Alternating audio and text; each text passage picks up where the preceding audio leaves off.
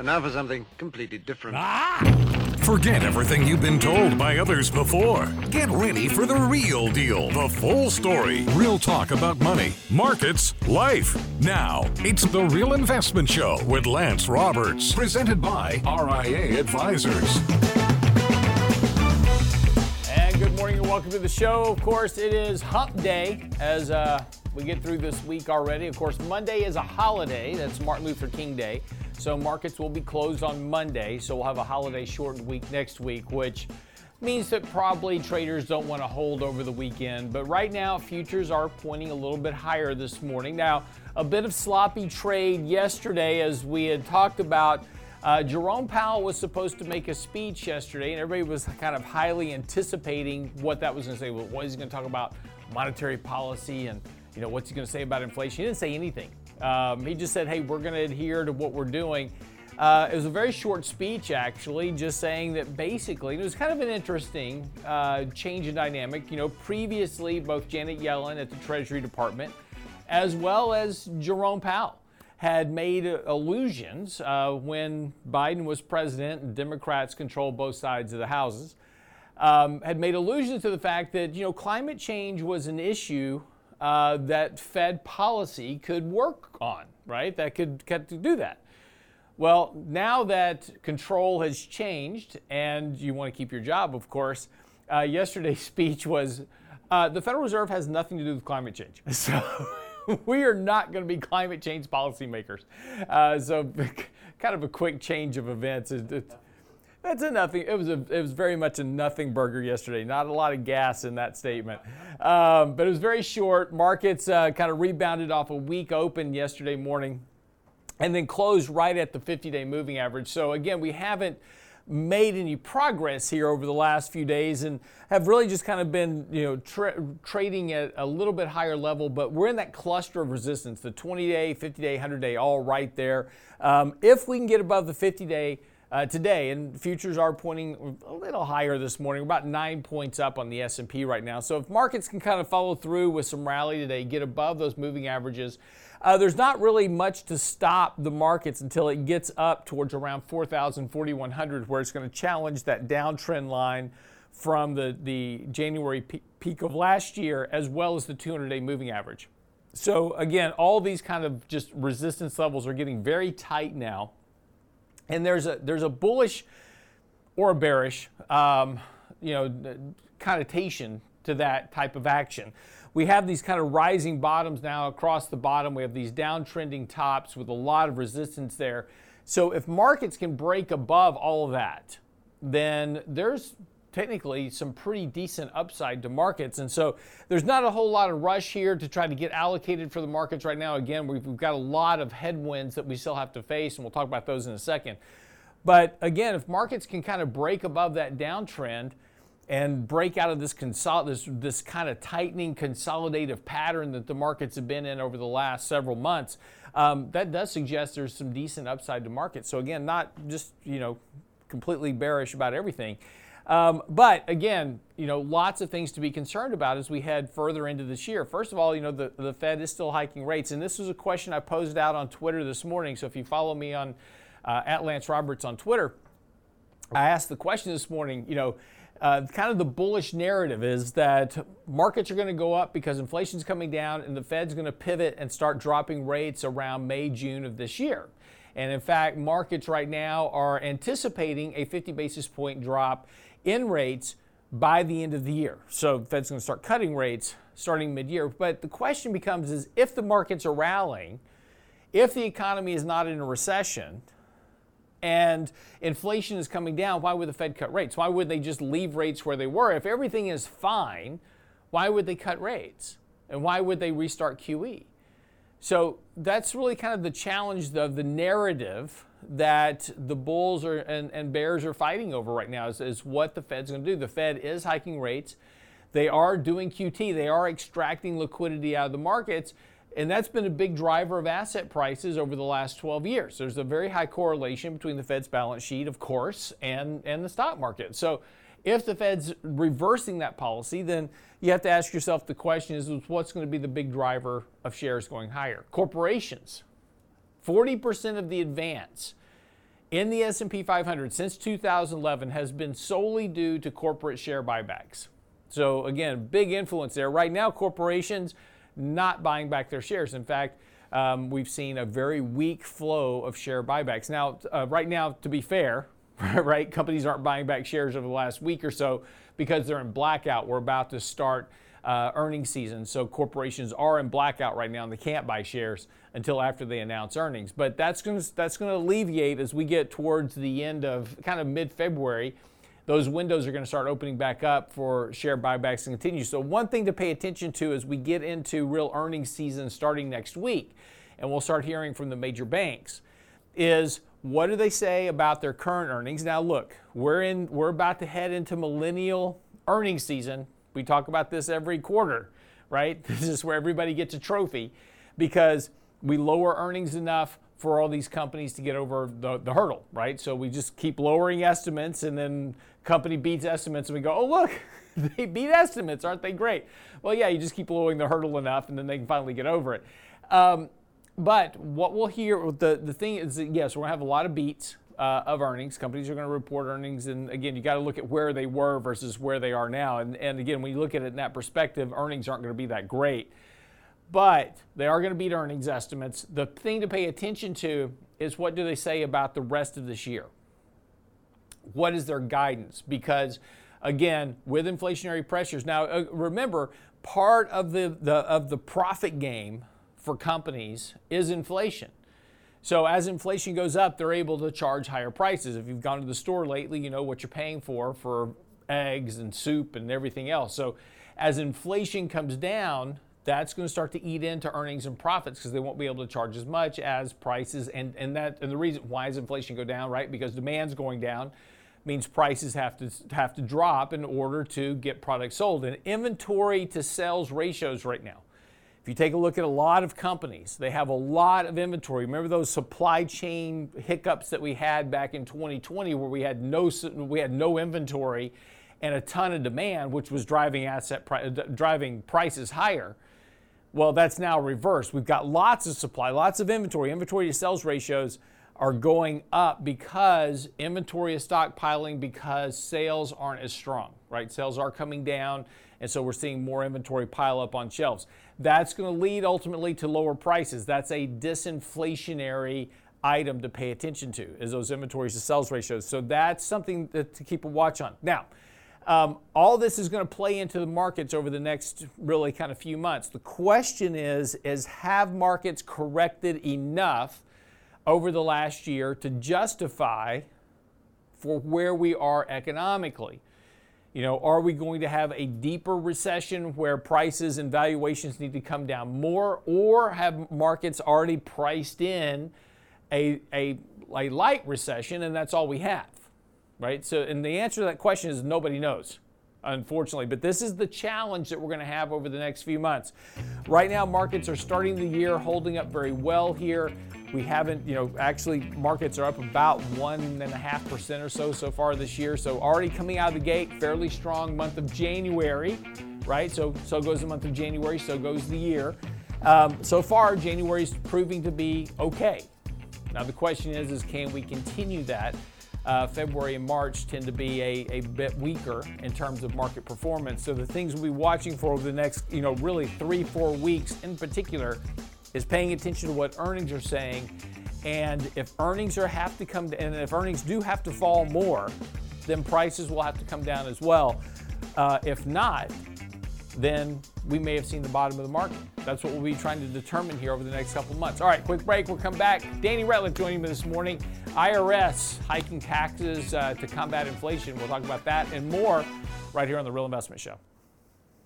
Get daily investment news you can use, delivered at the speed of the internet at realinvestmentadvice.com. Are you as worried about estate taxes as we are? Our first Lunch and Learn of the new year will focus on family limited partnerships. This valuable tool in the tax code could provide your estate with the safety and security you crave for your family. Join Richard Rosso, Danny Ratliff, and special guest Chris Masters, CPA with Doran Mayhew, Thursday, January 12th at noon, with the ins and outs of family limited partnerships for your estate and tax planning. Register now at realinvestmentadvice.com. Realinvestmentadvice.com. advice.com. The Real Investment Show.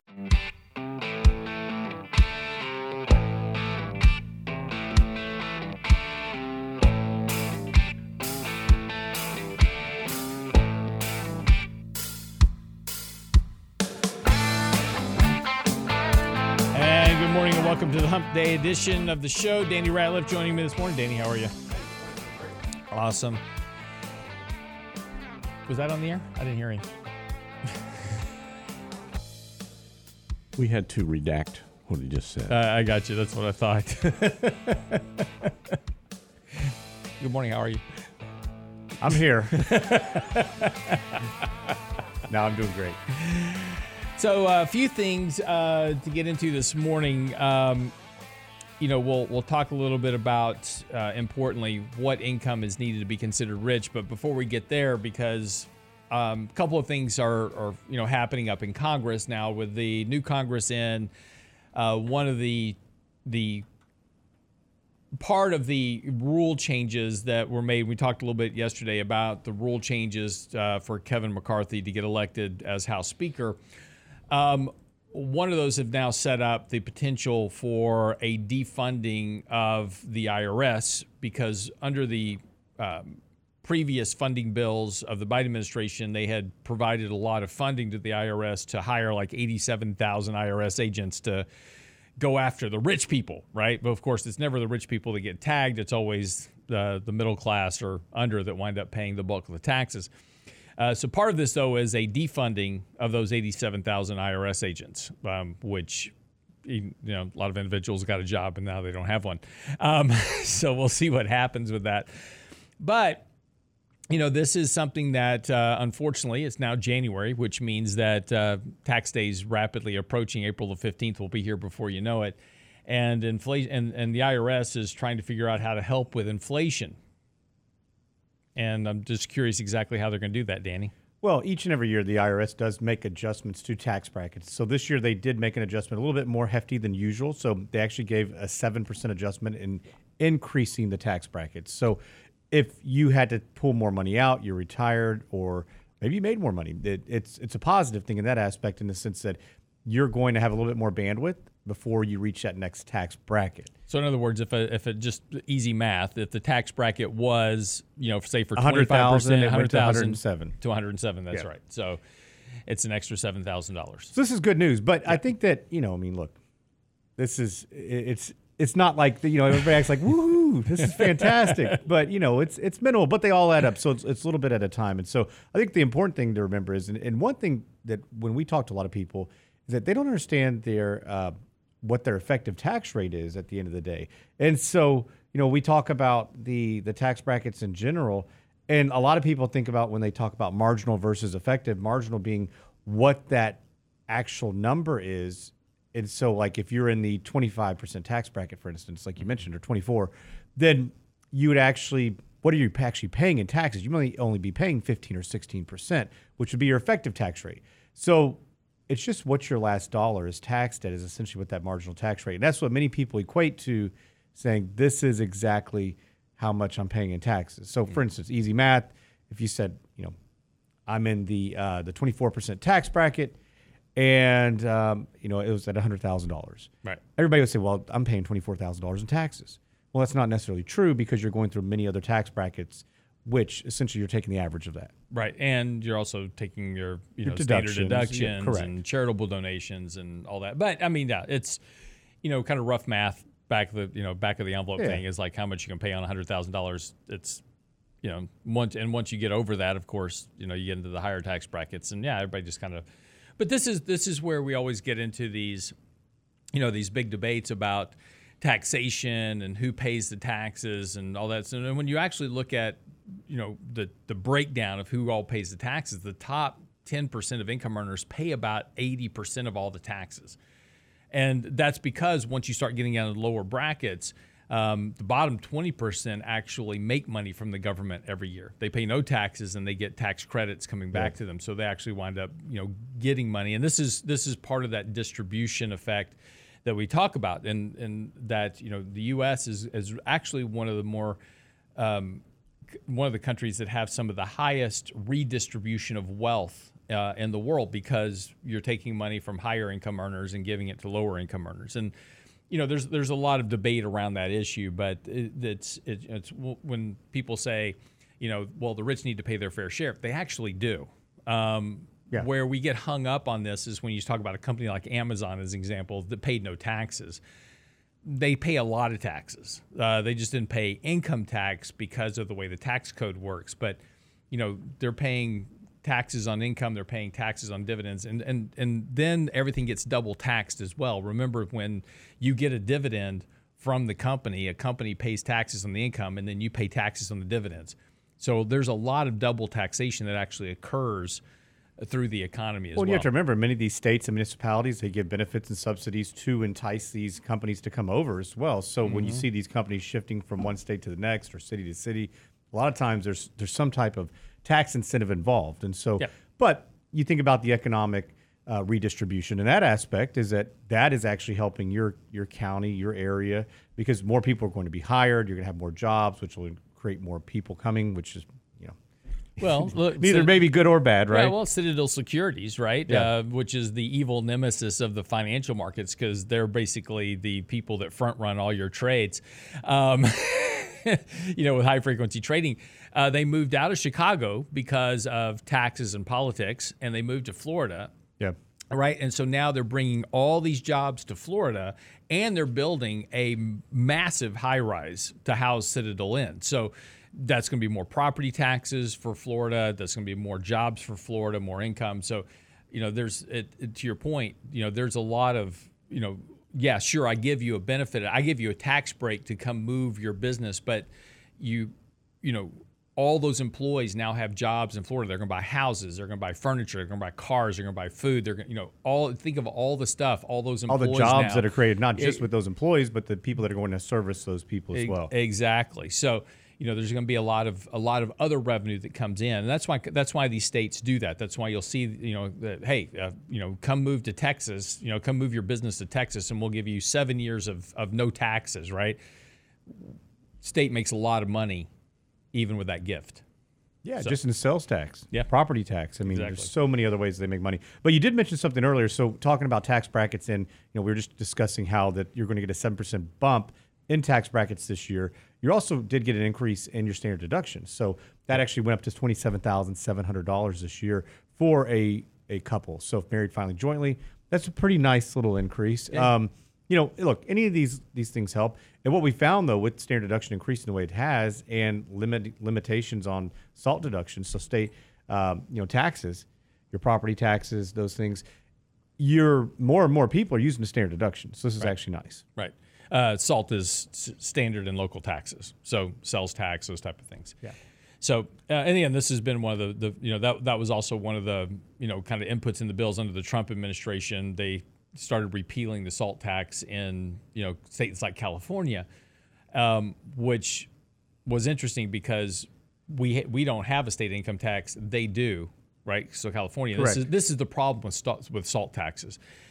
Texas, as an example, doesn't have a state income tax. And so we basically wind up subsidizing taxpayers in California because they get a deduction for their state income tax against their federal taxes. So it's just kind of an interesting... Whereas we get limited on the property taxes that we can deduct, right? Exactly, up to $10,000. Like $10,000, yeah. Yep. And that did go up. They did adjust that up. And this session, by the way, in Texas, Dan Patrick, of course, who's the lieutenant governor here, is pushing. He's been kind of pushing very hard on reworking property taxes in Texas. And right now, Texas has the largest budget surplus of any state in the country. And so this is going to be the year that they're really going to push to try to adjust property taxes in Texas because they have gotten a bit out of hand. Yeah, they have. These 8% annual increases in property taxes a little bit out of touch. So yeah, but they've tried to push this through before. I mean, what do you think is this realistic? Well, you've got a divided house in Texas as well. So it's not going to. There's a reasonable possibility it won't pass again. They've tried to pass this before and have been unable to do it. But with such a big budget surplus, this year may be a year where they have a better shot at it. Yeah. So we'll see. That would be nice. Yeah. Yeah, that property tax bill ain't cheap in Texas. I mean, people go, yeah, I'm moved to Texas because they don't have a state income tax. Yeah, we have property taxes. Mud taxes. They ain't cheap. Yeah. So anyway, speaking of all this, of course, when you get into taxes as well, you're talking about income. And, on a regular basis, there are articles that are written about, well, how much do you need to be considered wealthy in the U.S. and how much do you need to retire with an income stream in the United States, et cetera. And, these are all great, right? And I saw an article yesterday as an example is like, if you make $100,000 a year, and right off the bat, if you go take a look at how many people make $100,000 a year, it's not that many people. Yeah. But if you make $100,000 a year, how can you save $2 million by retirement, right? And so it's the typical very back of the envelope. Typical growth fund, and you make 12% every year, and it never goes down. And you say $50. $100, yeah, you say $50 a month, and you get 12% a year for 30 years. You'll have $2 million. If I had a penny for every story I've read like that, I'd be retired. And it sounds great. Those things, they sound great. They're encouraging. They get views because everybody wants to have $2 million in the bank. Of course, right? But will that do the trick for you? That's going to be the question. And at what age, right? And at what age? And so we'll talk about what it means to be rich. What amount of income is considered to be rich in the United States? We'll be right back after the break with Danny Ratliff.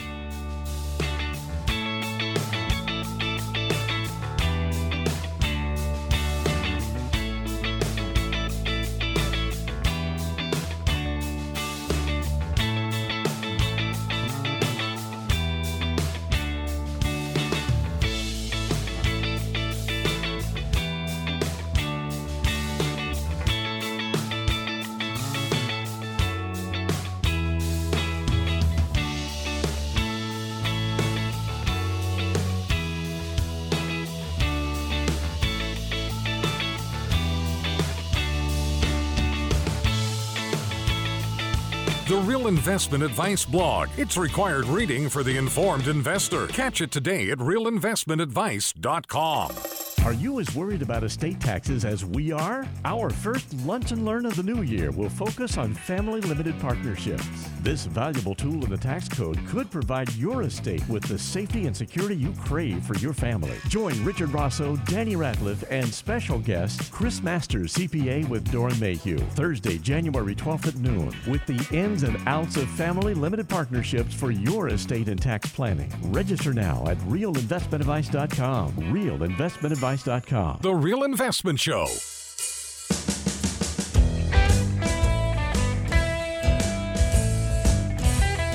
And welcome back to the show this morning. Danny Ratliff joining me. So the question is, of course, FAA, by the way, is now pausing all departures until 9 a.m. Apparently, they're having a system outage because their Commodore 64 broke down that drives all of the air traffic control. So if you've got a flight this morning, just chill out because nothing's leaving until 9 a.m. Eastern time. So you've got time.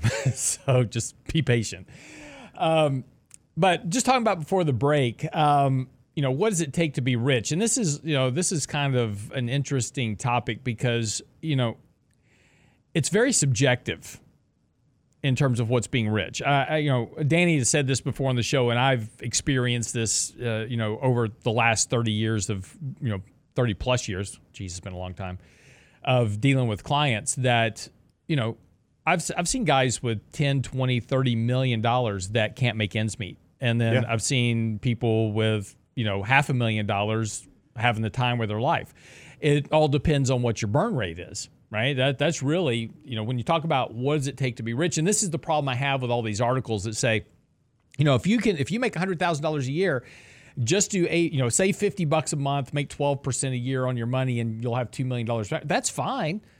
But $2 million at 4% is $80,000 a year. Okay, so if you can live on $80,000 a year plus Social Security, right? You're going to have the other benefits. But if you can live on that, more power to you. You're technically, quote unquote, rich, right? Because you have enough money to live on. But, if the cost of living, if your individual cost of living is $150,000 a year or $120 or whatever it is, that's not going to do it for you. $2 million isn't going to make it.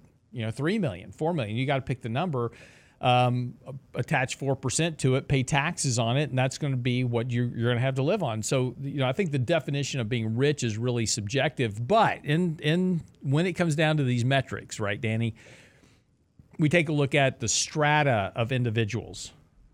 Average median household income, $55,000 to $60,000 a year is the median income for households. Average net worth of 401k plans, right? And you take a look at that, and you're looking at $50,000, $60,000 in a 401k plan, and that's deceiving, by the way, because if you take a look at the number of employees that have access to a 401k plan, it's about 25% of all workers.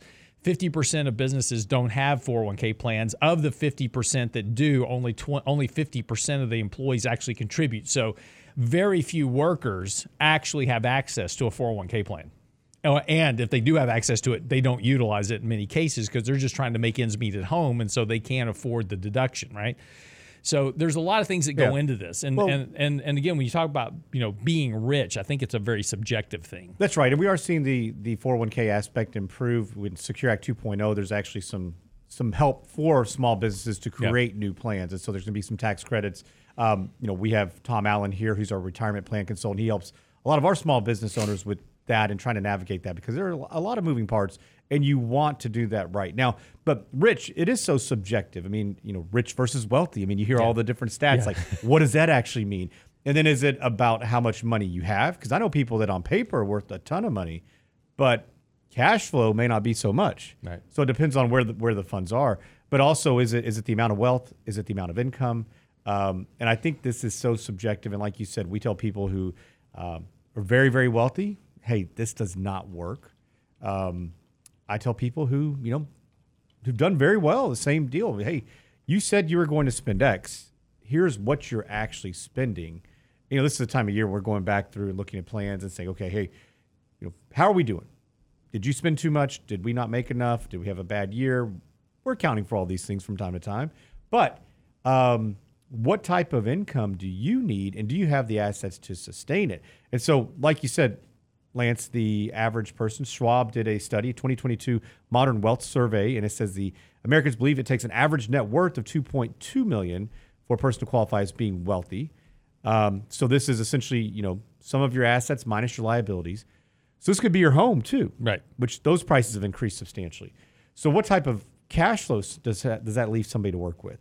Top 10%, or excuse me, top 1% in the U.S., they had a average of $10,815,000 in net worth. Top 2%, 2.4. Pretty big gap. Right. But then the gap gets even wider now. So top 5%, 1 million. Top 10, 854,000. Top 50% had $522,000 in assets. So including their house. Yeah. Okay. So this is going to be your assets minus your liabilities. So if you have a mortgage on that, you back that out. Right. But yeah. So woohoo, I'm in the top 50%. That's right. Well, and then you look at, average net worth. Now, this is a little bit older study. Younger than 35, $76,000. 35 to 44, 436. 45 to 54, 833. 55 to 64, 1.1 million. And then 75 or older, 977. You start to see those assets decline as you're spending them down, right? Mm-hmm. You went from accumulator to distributor. But we know the numbers. You just mentioned them. Right. The average 401k or the median 401k is typically $60,000. The average for somebody over 65 is about 192 to 195, depending on which, if you're talking about Vanguard or Fidelity or which institution. But there's a problem, right? And so this is just talking about the assets. But then you start thinking about what income level. And, these vary. These are subjective too, right? It depends on the studies that you look at. But there's a handful of studies out there. So most recent study was $540,000 in income would put you in the top 1%. That's a lot of money. Yep. It's a ton of income. Now, Another study that was That's actually before tax, by the way. Yeah, another study. Yeah, so you're not taking home $540,000. Let me tell you that. But I will tell you this though: if you go on TikTok or any of these social media campaigns, everybody is making millions of dollars every year. Every right? month, we're working 4 hours a day from their computer. Or Exactly, week. Yeah. and they're just making. This is follow me, and I'll show you how to make $100,000 a week. I'm not. Am I joking, Danny? No. If it's that good, do you have the time to tell everybody else about it? I mean, I guess you do if you're only working a couple hours a week. I mean, but why that's not? how they're making their $100,000 a week, is telling everybody else how to do it. It's like a multi-level marketing scheme, right? Yeah. The guys at the top always make all the money. It's everybody else that's trying to sling the product that's not. So the guys that are publishing the books, How to Get Rich, are getting rich. Publishing books. Exactly. That's a true statement. No secret formula. Exactly. So, talking about the income level, so that the first number was from the IRS. Now, the Economic Policy Institute says the top 1% is much different. This is where it gets extremely subjective. Right. They say top 1% has $819,000 in income each year. Top 5% makes $335,000 per year. So, what do you need now to extrapolate that? How much in net worth can you get there? I mean, the other numbers were the top 1% had $10.8 million. Top 5 were much less. I'm not sure you can make those numbers work. Right. So I think at the end of the day, what everybody needs to understand is that, look, all these numbers are fantastic. And I think it's great to have something to strive for. Right now we're at the season of resolutions. Or are we still there? Wait, we're at the 11th. We got, another week? Yeah. I can tell you this, the gym is already thinning out. Is it really? Yes.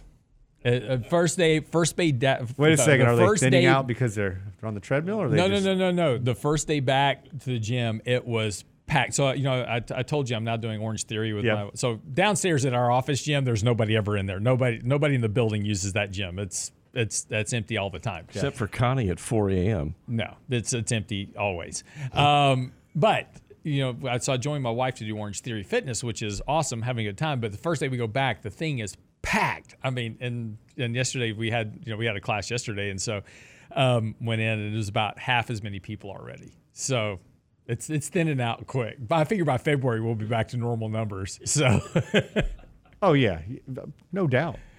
That's the interesting thing. So I think that what people have to understand is that, okay, what do you need to do? What is your goal? What are you trying to accomplish? Like, for me, it's not necessarily about the money or the dollar amount personally. It's about what I can do with it, the security that it provides, the longevity. So if you're in your 40s and 50s and 60s, those numbers are probably much different if you're looking to do something different or retire, right? Well, I think that's really kind of the really important point. And everybody focuses on, and there's just article after article written about the unfairness of the U.S. because these billionaires have so much money, and the top 10% of income earners own 90% of the stock market. We have this massive wealth inequality in the U.S. I get it. It's not really important though, right? I mean, what is important is having a lifestyle that is comfortable for you, and then figuring out how to build the financial structure to support that lifestyle on a passive basis, right? So you can retire, right? Yeah. That's the whole goal. Or work because you want to work, right? Or work. And look, everybody's going to work some just because you got to have something to do, right? Yeah. But that's the real goal. And so, you have to be realistic about what that is. I meet with people all the time. It's like, oh, I can live on $80,000 a year. No, you can't. I know you. I know what you spend money on. You're not living on $80,000 a year or $50,000, and I can live on $2,000 a month. No, you can't. Now there are people that can. I see them do it. Yeah. But I'm saying most people that they have this idea of, I have all this money, but I can live on this little bitty amount of money, and you really can't. And you have to be, and the point is, just be realistic about what you need to live on. Sit down and do the math, right? Write the budget. What can I live with? What can I live without? And what do I want to live without, right? Living as a miser in your retirement years isn't your golden years. And you have to account for higher healthcare costs as you get older. And this is something we'll talk about after the break. And who cares about these numbers? Throw them out. They don't pertain to you. That's my point. It doesn't matter. Well, the only thing that matters is once you do your financial plan and you understand what it is that you're really trying to achieve, that's your goal. Everything else is, who cares? Be right back after the break.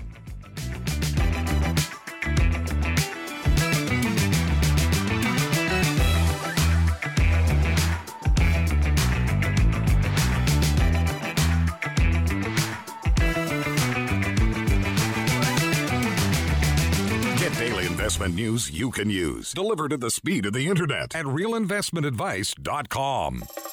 Are you as worried about estate taxes as we are? Our first Lunch and Learn of the new year will focus on family limited partnerships.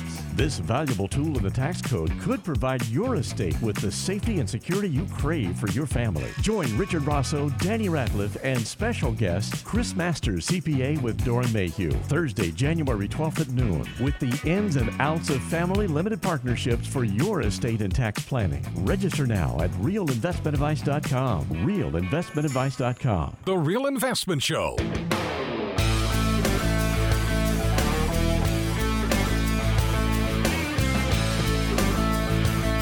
And welcome back to the show this morning. Get ready to wrap things up. So just for the break, talking a little bit about budgeting and kind of planning for retirement, all these type of things. One of the things that a lot of investors and individuals make a mistake on is not planning on healthcare costs in retirement. And look, we're all getting older, and things break, unfortunately.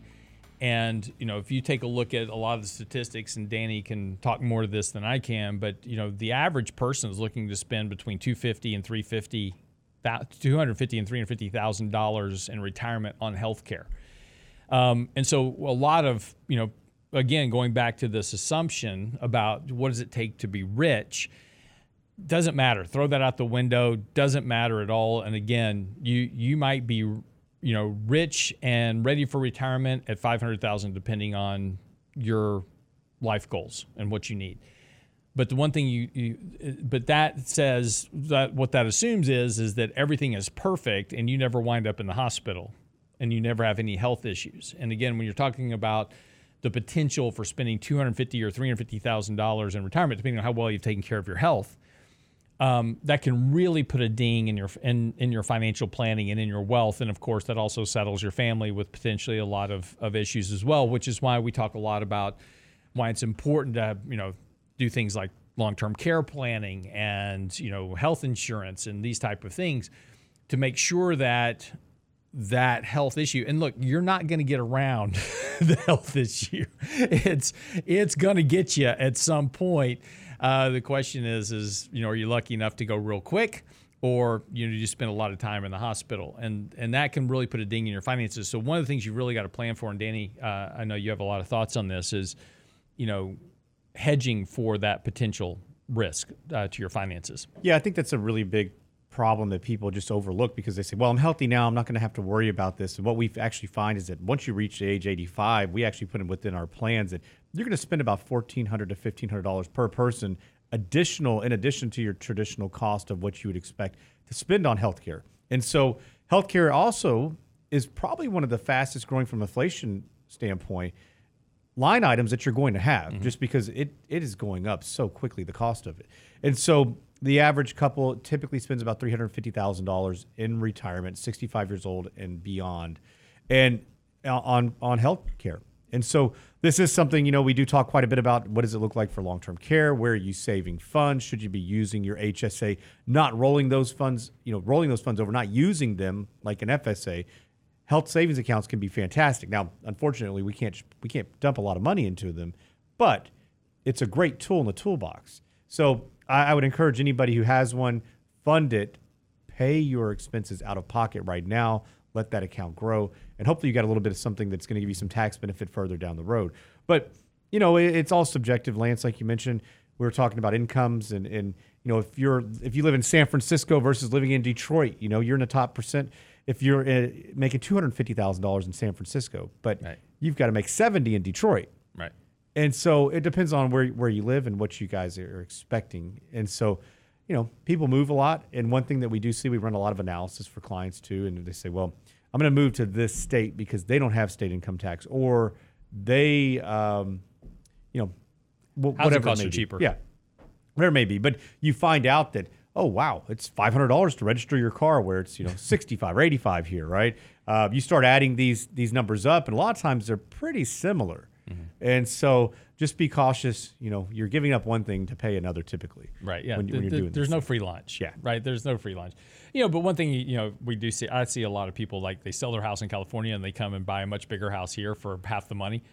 Right. So, housing costs can be a big factor between like California and Texas. Right. And again, when you start talking about the fact that most people, 80% of Americans don't have $500 in the bank for savings, right? But they have a net worth of $500,000. It's all in their house.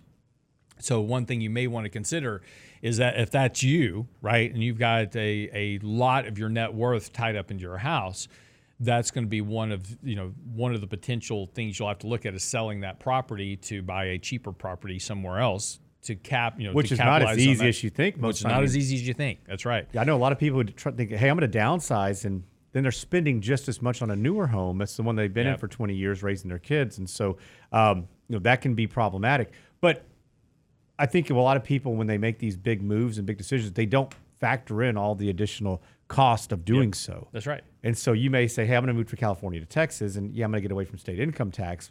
And instead of welcome to property taxes. Yeah, that's right. And they go up every year.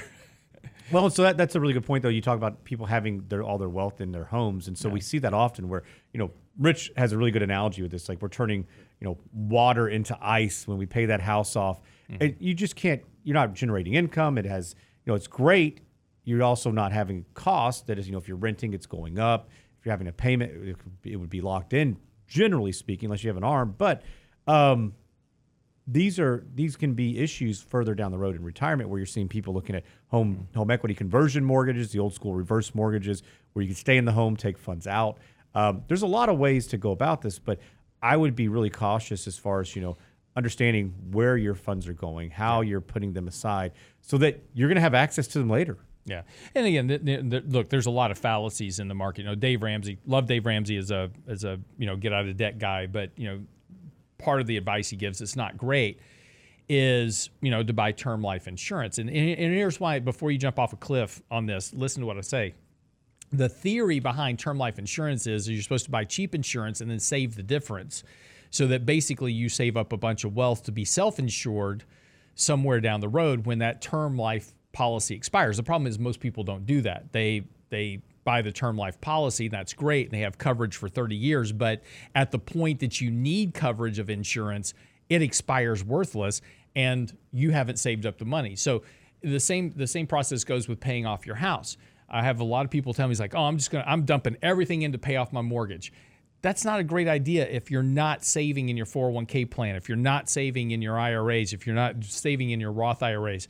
Because to Danny's point, you're taking money that can be growing for you and creating income and turning it into dead money by putting it into a house that eventually you'll have to sell the house. But again, house prices have gone up. So you sell your house and you have just enough money to buy a new house. You still have no savings in the bank. And this is the problem we have, and something that you have to think about is, where is the best use of my money going, and what can I do to maximize that benefit? And think about the long-term ramifications. Like, term life policies are great when you're young because you need some coverage just in case you get hit by a bus. But if you're not saving the money, and what the goal is, you buy term life, which isn't cheap, but you're supposed to be saving the difference between the term life and a whole life policy. If you're not doing that, buy the whole life, because at least you'll have permanent insurance through the rest of your life. Right, and it doesn't expire. You just keep paying the premium. But if you're not doing what you're supposed to be doing, it's not going to work for you, because again, you wind up uninsured and with a house. So, and that's where a lot of people are right now. But I think that they both have their use, right? Of course, a term policy is fantastic for a young family who maybe you don't have a lot of cash flow. You're just trying to get something to protect your family. Absolutely. I think everybody needs that at that stage in life. You need a term policy, and that's going to be just to mitigate risk. It's cheap. Do so. But don't procrastinate on it. But you got to be saving. Well, you have to be saving. That's the other kicker, right? So we need to look at the hierarchy of how we're saving, hierarchy of assets. But this is where like you mentioned, Dave Ramsey will say, "Hey, we're going to put the funds into the term. Then you're going to invest the rest." Most people don't invest the rest, That's and right. then here's the other caveat. And that's the math. That's the math. The rest is the difference between the cost of a term life and a permanent. Right. That's the rest. Correct. But the other aspect of this is that, look, most of our clients have graduated above the Dave Ramsey school of thought, right? Dave Ramsey is fantastic to get out of debt. You need to start the foundation. Great. But now we need to find other ways that we can, tools that you can use, that you can generate and build wealth and have access to it in more tax efficient manners. And that's where, Lance, like more of a permanent policy would come into play, where, okay, you're looking at utilizing this for distributions later in retirement, taking tax-free, taking a loan against it. Or looking at it from a state tax standpoint. So to mitigate those estate taxes further down the road. And that's where I think those permanent policies can have a really good, that's where they fit really well. And so for somebody, for instance, who says, look, I'm maxing out the 401k, I have my emergency funds, my financial vulnerability cushion, we have everything done that we can do. We can't put any money into a Roth because we make too much money. Where's the most tax efficient way, or where can I put funds aside in addition to already funding a brokerage account? Well, okay, here's where we should go, right? And that would be that permanent policy. But I still don't want to say that we would not want that term. Term's going to be to mitigate risk. That other policy is going to serve something different. That's right. That's right. So, got about a minute. Guinness hikes beer prices in Ireland.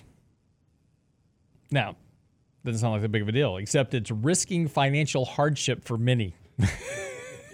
So you mean they can't walk home from work to the pub? Or Well, they drink a lot of Guinness, so hiking the price of Guinness is going to put many in financial hardship. So, how many Guinness can you drink? Me personally, that's like a meal. None. Yeah. None. I can drink none of Guinness. It's too dark for me. Yeah, it's a pretty heavy beer. It's a heavy beer, and plus the calorie count is just up through the roof, I'm sure. Exactly. So anyway, wraps up the show for the day. This morning, futures are pointing a little bit higher. Markets are going to be wrestling with that 50-day moving average today. Be sure, if you have not yet, go to our website, realinvestmentadvice.com, and click on the Before the Bell link for our daily Before the Bell, and subscribe. We have set Before the Bell. That was previously our 3 minutes of markets and money, is now a separate channel. So you'll need to subscribe to that channel so you get the feed for the Before the Bell videos. That's on the website. It's on our YouTube channel, as well as on our website at realinvestmentadvice.com. But if you want the feed for the Before the Bell videos, those are our short 3-minute videos about markets and where we're trading before the bell opens in the morning. That's where you'll need to subscribe to that. So do that at the website, realinvestmentadvice.com. Make sure you're subscribed to our daily market commentary. It comes out every morning at 7:30. Quick update on the markets. Of course, our newsletter as well. Lots of stuff to keep you informed about the markets, all at the website, realinvestmentadvice.com. See you back here tomorrow.